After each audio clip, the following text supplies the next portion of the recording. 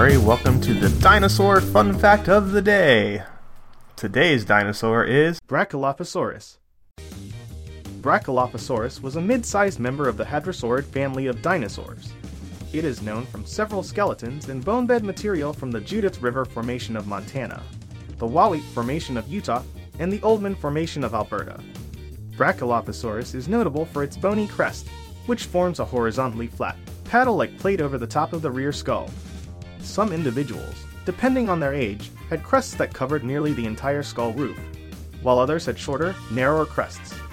Some researchers have suggested it was used for pushing contests, but it may not have been strong enough for this. Other notable features are a relatively small head, the unusually long lower arms, and the beak of the upper jaw being wider than with other contemporary hadrosaurs. Jack Horner established some distinguishing traits. Two of these are autapomorphies, unique derived characters. The crest formed by the nasal bones is flat and paddle-shaped in adult individuals and largely or totally overhangs the supratemporal fenestrae. The rear edge of the prefrontal bone overgrows the frontal bone and more to the rear is oriented inwards and downwards to support the base of the crest and contribute to the edge of the supratemporal fenestra. Additionally, there is one trait that is not unique in itself but forms a unique combination with the two autapomorphies. The front branch of the lacrimal bone is extremely elongated and with its tip only touches the maxillary bone.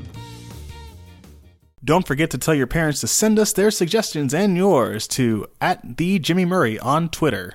I'm Jimmy Murray. Thanks for listening to The Dinosaur Show on the Kid-Friendly Podcast Network.